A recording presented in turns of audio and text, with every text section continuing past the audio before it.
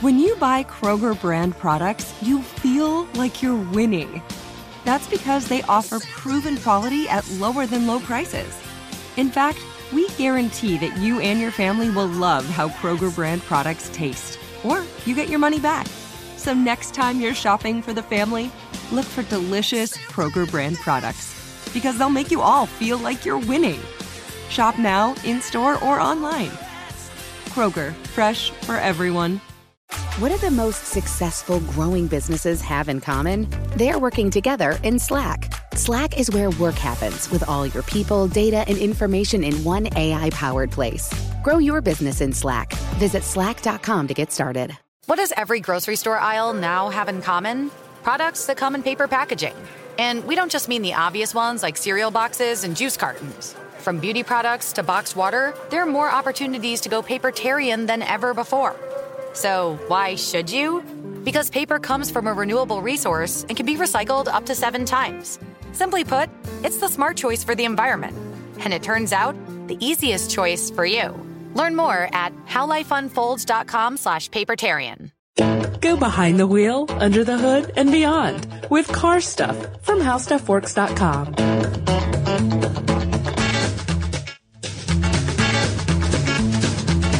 Hi, everybody, and welcome to the podcast. I'm Scott Benjamin, the auto editor here at How Stuff Works, and I'm here, as always, with Ben. How are you doing today, Ben? I'm doing super well, Scott. How are you doing? Also super well. Super well. That's a good one. I just pulled it out, but I don't know. I think it works. How do you feel about it? I feel okay. Great intro, by the way. Oh, I appreciate it. I'm trying them out, and I think it's going smooth so far. Knocking them out of the park, my friend. Anyways, I'm not smooth with the transitions like you are, so I'm just going to say we're going to talk about some transmissions today. Transmissions? Yeah, okay, transmissions. So that's perfect. Let's get into, because we've done some speculative podcasts, but let's get into some nuts and bolts. First, I guess, for everyone out there who happens not to know, what is a transmission and what does it do? You know what? Sorry, Ben. Here's what I'm going to do. Sure. I'm going to back up for just 1 second, okay? All right. Excellent question. Okay. I'm going to back up and say that this is a listener request. I neglected that. I just peeled off a Post-it note, and I saw my notes here that say that it is a listener request, and I feel we need to tell them that. Yeah. It was actually from 2 listeners, and these are going way back. So as sometimes happens. Someone named Zach and also someone named Rohan wrote in, said that they would like to hear some information about CVTs in particular. Continuously variable transmission. See, you know what I'm going for there. Okay. Continuously variable transmissions. And actually they had questions about a lot of different transmissions. We're going to focus on CVTs in particular in this episode. Okay. So Zach and Rohan, this one's for you and also for everybody else. Thanks for writing in, guys. We love listener mail. Oh, by the way, Rohan's from India. India? Yeah, Mumbai, India. That is awesome. Yeah, pretty cool. We have listeners all the way out in India. Yes, and we think all of them are fantastic. Of course. Wherever you're from. I guess everybody listening to this is from the internet. I guess it's just pretty amazing to me to understand that what we do here, you know, what we're recording is truly going around the world and everybody's really paying attention. Well, everybody loves cars, man. Okay, most people love vehicles. Yeah, enough patting ourselves on the back. That was pretty cool, though, I thought. So, anyways, we can get right into it, and we'll talk about CVTs if you'd like. I'd love to. Yes, okay, break it down for me. Well, you had a question for me, right? I did. Just to establish some parameters. Mm-hmm. What are transmissions, and what do they do in a car? Simple enough. All Transmission. Right. Every vehicle has one, really. Almost every vehicle has one. All they do really is just they change the speed, the ratio coming from the engine speed to the wheels. Probably just goofed that up, but close enough. What it does is it makes the power coming from the engine usable at the wheels, because if you didn't have any gearing in between, it's a gearbox really.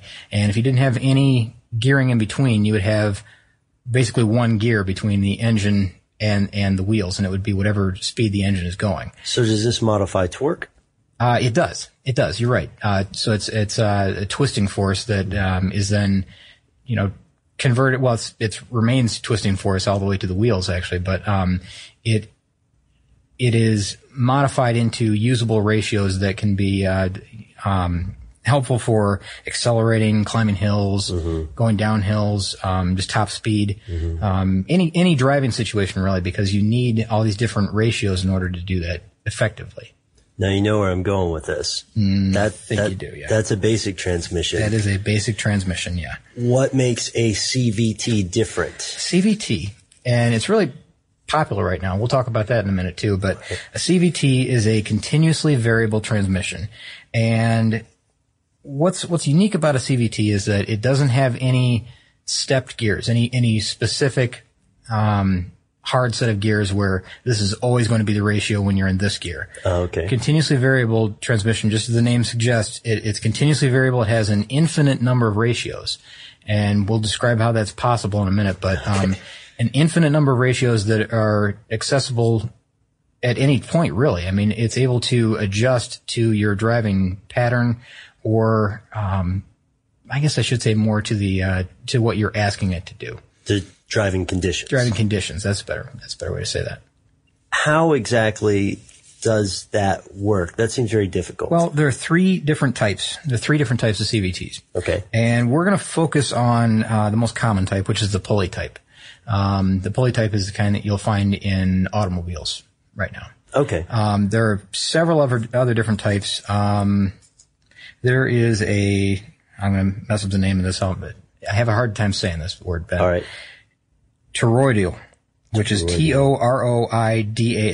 Toroidal. CVT, which has no pulleys. It uses discs and power rollers. And it's really, I mean, you're going to have to look these up just to see what they look like. We've got an article about CVTs on our site, so check it out. You can find a good graphic of these there. And there's also a hydrostatic, CVT, which, uses variable displacement pumps, or hydrostatic motors. So it uses, it converts the rotation of the engine into, flow power, I guess not flow power, but fluid flow. I don't know a better way to say that, but it uses pumps and fluid in order to make, the whole system work. And again, check out the site and you'll understand this. There's no way I can describe it right here, what's going on. You have to see it. You do have to see it, yeah. Okay. Anyways, hydrostatic motors, it's a little more complex than that, of course. But luckily for us, we're on the pulley. The ones we're talking about are the pulley. Thanks for getting me back. The pulley system. Now, let's see if I can describe this right. There are it's real simple. It doesn't have a whole set of gears like a normal automatic transmission would. And we're not even talking about manual here because really a CVT is like an automatic. You don't shift a CVT other than, if there's an option to do that. Some of them have these sport shifting sections. We'll talk about that a little later too. Okay.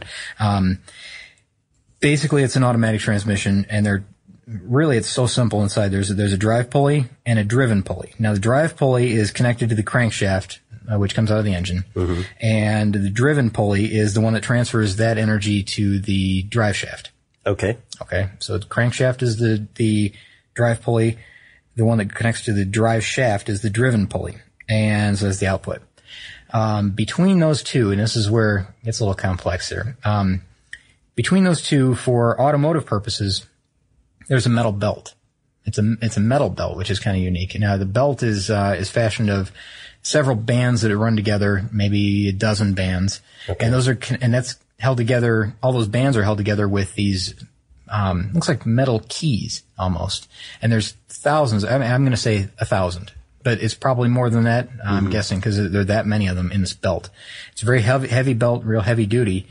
And that's what runs between the two pulleys. And we'll describe the pulleys in a second too. But I want to tell you that a lot of CVTs that use this pulley system, they don't have to be in cars, by the way. CVTs have been around for a while. They've been in power tools, drill presses, tractors, snowmobiles, motorcycles, but they've all used rubber belts in between the pulleys. And so now the difference is CVTs in cars, in order to handle all the torque and the power that, and just for durability, they use these steel belts. Wait 1 second. Yeah. Now, I have to ask you to step back for a second. Mm-hmm. How recent or old is this technology? You said it's been around for a while, which kind of surprised me. It's been around a long time. You want to take a wild guess? Do you know the answer? Are you just messing with me? Because I'm messing with you a little. If you know, come right out with it because it's unbelievable when you hear it. Okay, call shenanigans on me if I'm wrong. Leonardo da Vinci? Really? Really. Blows my mind. 1490. is when Leonardo da Vinci, who we've talked about many times on this program, how he's just unbelievably advanced. Early thinker. He sketched a stepless, continuously variable transmission in 1490, if you can believe that. I mean, I am trying my best to believe it. I mean, I have no idea what it looks like. I haven't seen this, the sketch, or how it compares to what we actually have now. So it had to be made of wood or something. I don't know. Stone. I don't know. I don't know. Probably wood, but I don't know. I mean, I'm guessing vines or something in between the pulleys. Maybe it wasn't a pulley system. Maybe it was some other type of system. I don't know. So 1490, that would make this, hundreds and hundreds of years old. 520 years old at this point, something like that. Yeah. I mean, ballpark. But I guess when you get down to it, though, it really wasn't built or in production. It's not really serving the purpose that it should. Conceived. Yeah, that's right. It was conceived at that point. And you know what? I'm going to go earlier than this. I got a note here that says 1958. There was a car that used a CVT in the Netherlands, but I'm going to go back even further, Ben. Let's go back even further. There's a company called Zenith Motorcycles, and they originated in 1904. Okay. And Zenith Motorcycles had a device that they called a Gradua gear. It's almost like gradual without the L at the end. Gradua gear. Okay. And it used a variable pulley system that would vary the length of the drive belt by moving the rear wheel forward and backward in its slot.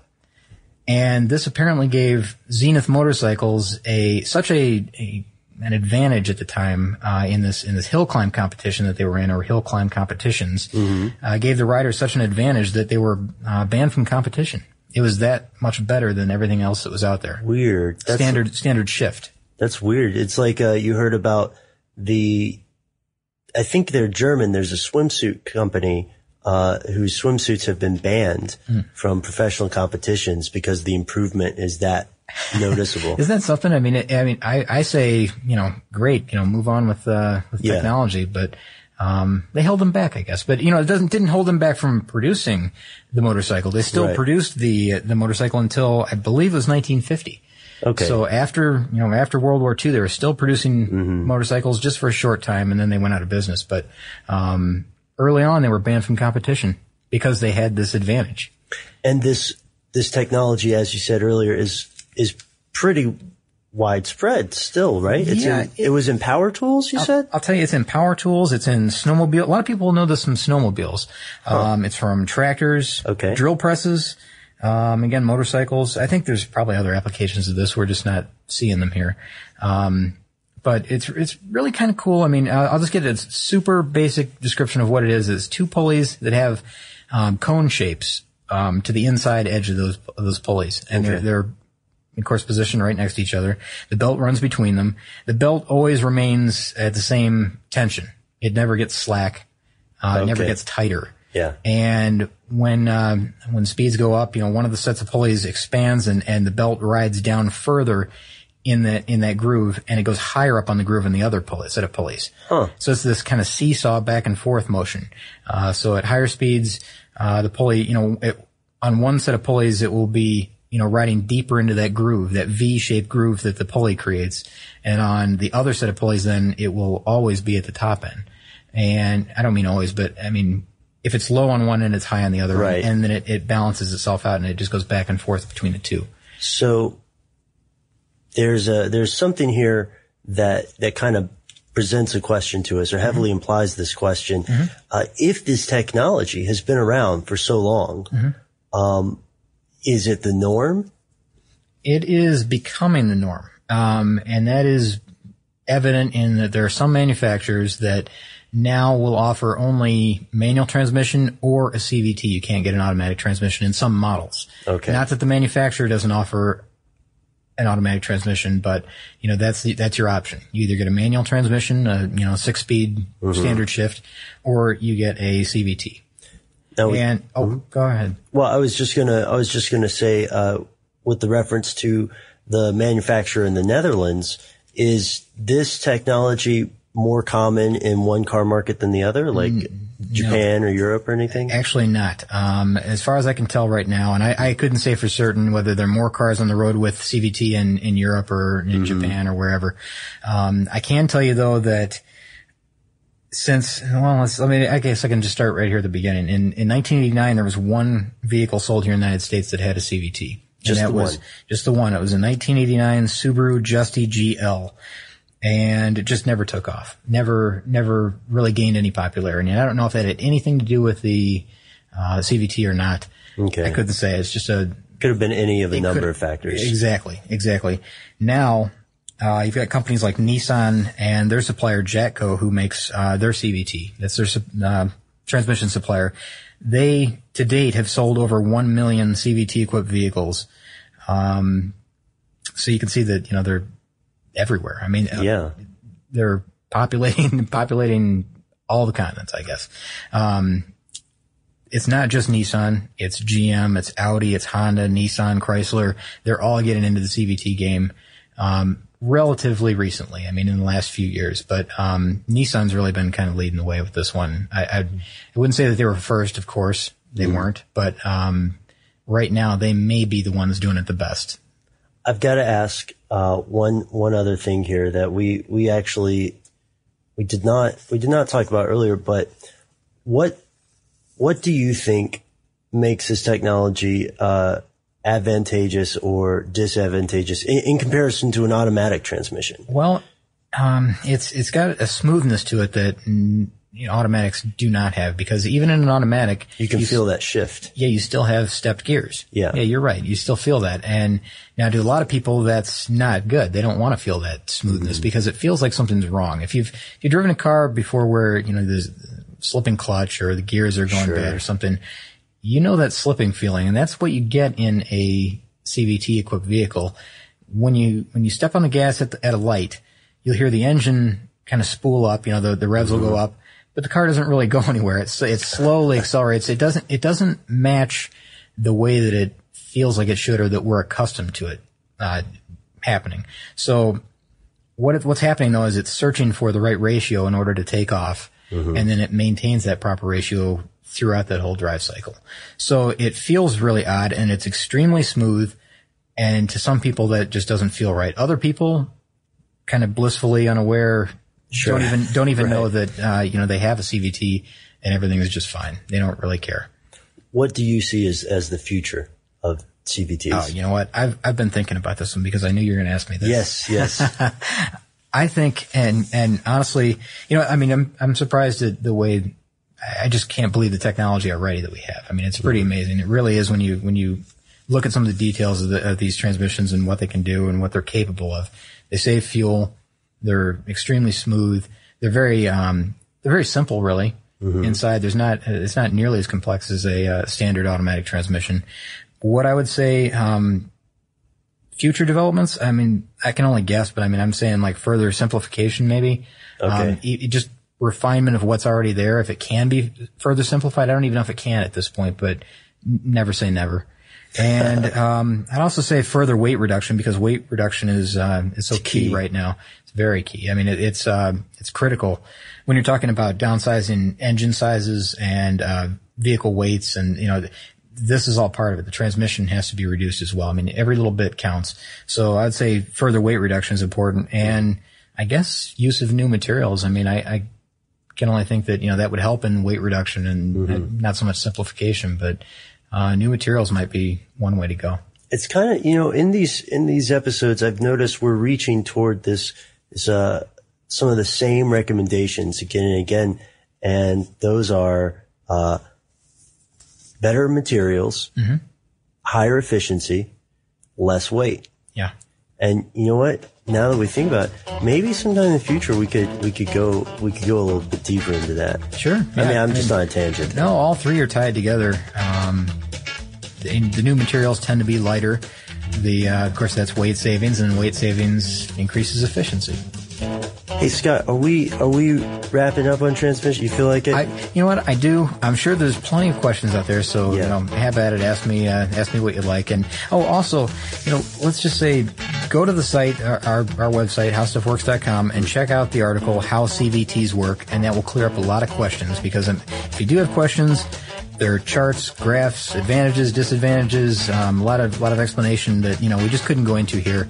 And I urge you to go online, and there's a lot of animations of CVTs in action. Mm-hmm. And that will clear up a lot of questions you have as well. I mean, I've watched many of these over, the years, I guess. And to me, that just being able to see it in action, it makes perfect sense to you once you watch it. Okay, everybody, you heard it here first, hopefully, about how CVTs work, and as Scott has pointed out, you should definitely check out the information on the website. While you're there, you should probably check out his blog. Scott, I don't want to embarrass you. That story about the Ferrari crash is pretty awesome. Yeah, there's some disturbing news about a classic Ferrari, so you might want to check that one out. And there's always something on that blog that is just utterly fascinating. And if you have any questions, comments, or suggestions for a future episode, please do send us an email at highspeedstuff@howstuffworks.com. Be sure to check out our new video podcast, Stuff from the Future. Join How Stuff Works staff as we explore the most promising and perplexing possibilities of tomorrow. The How Stuff Works iPhone app has arrived. Download it today on iTunes.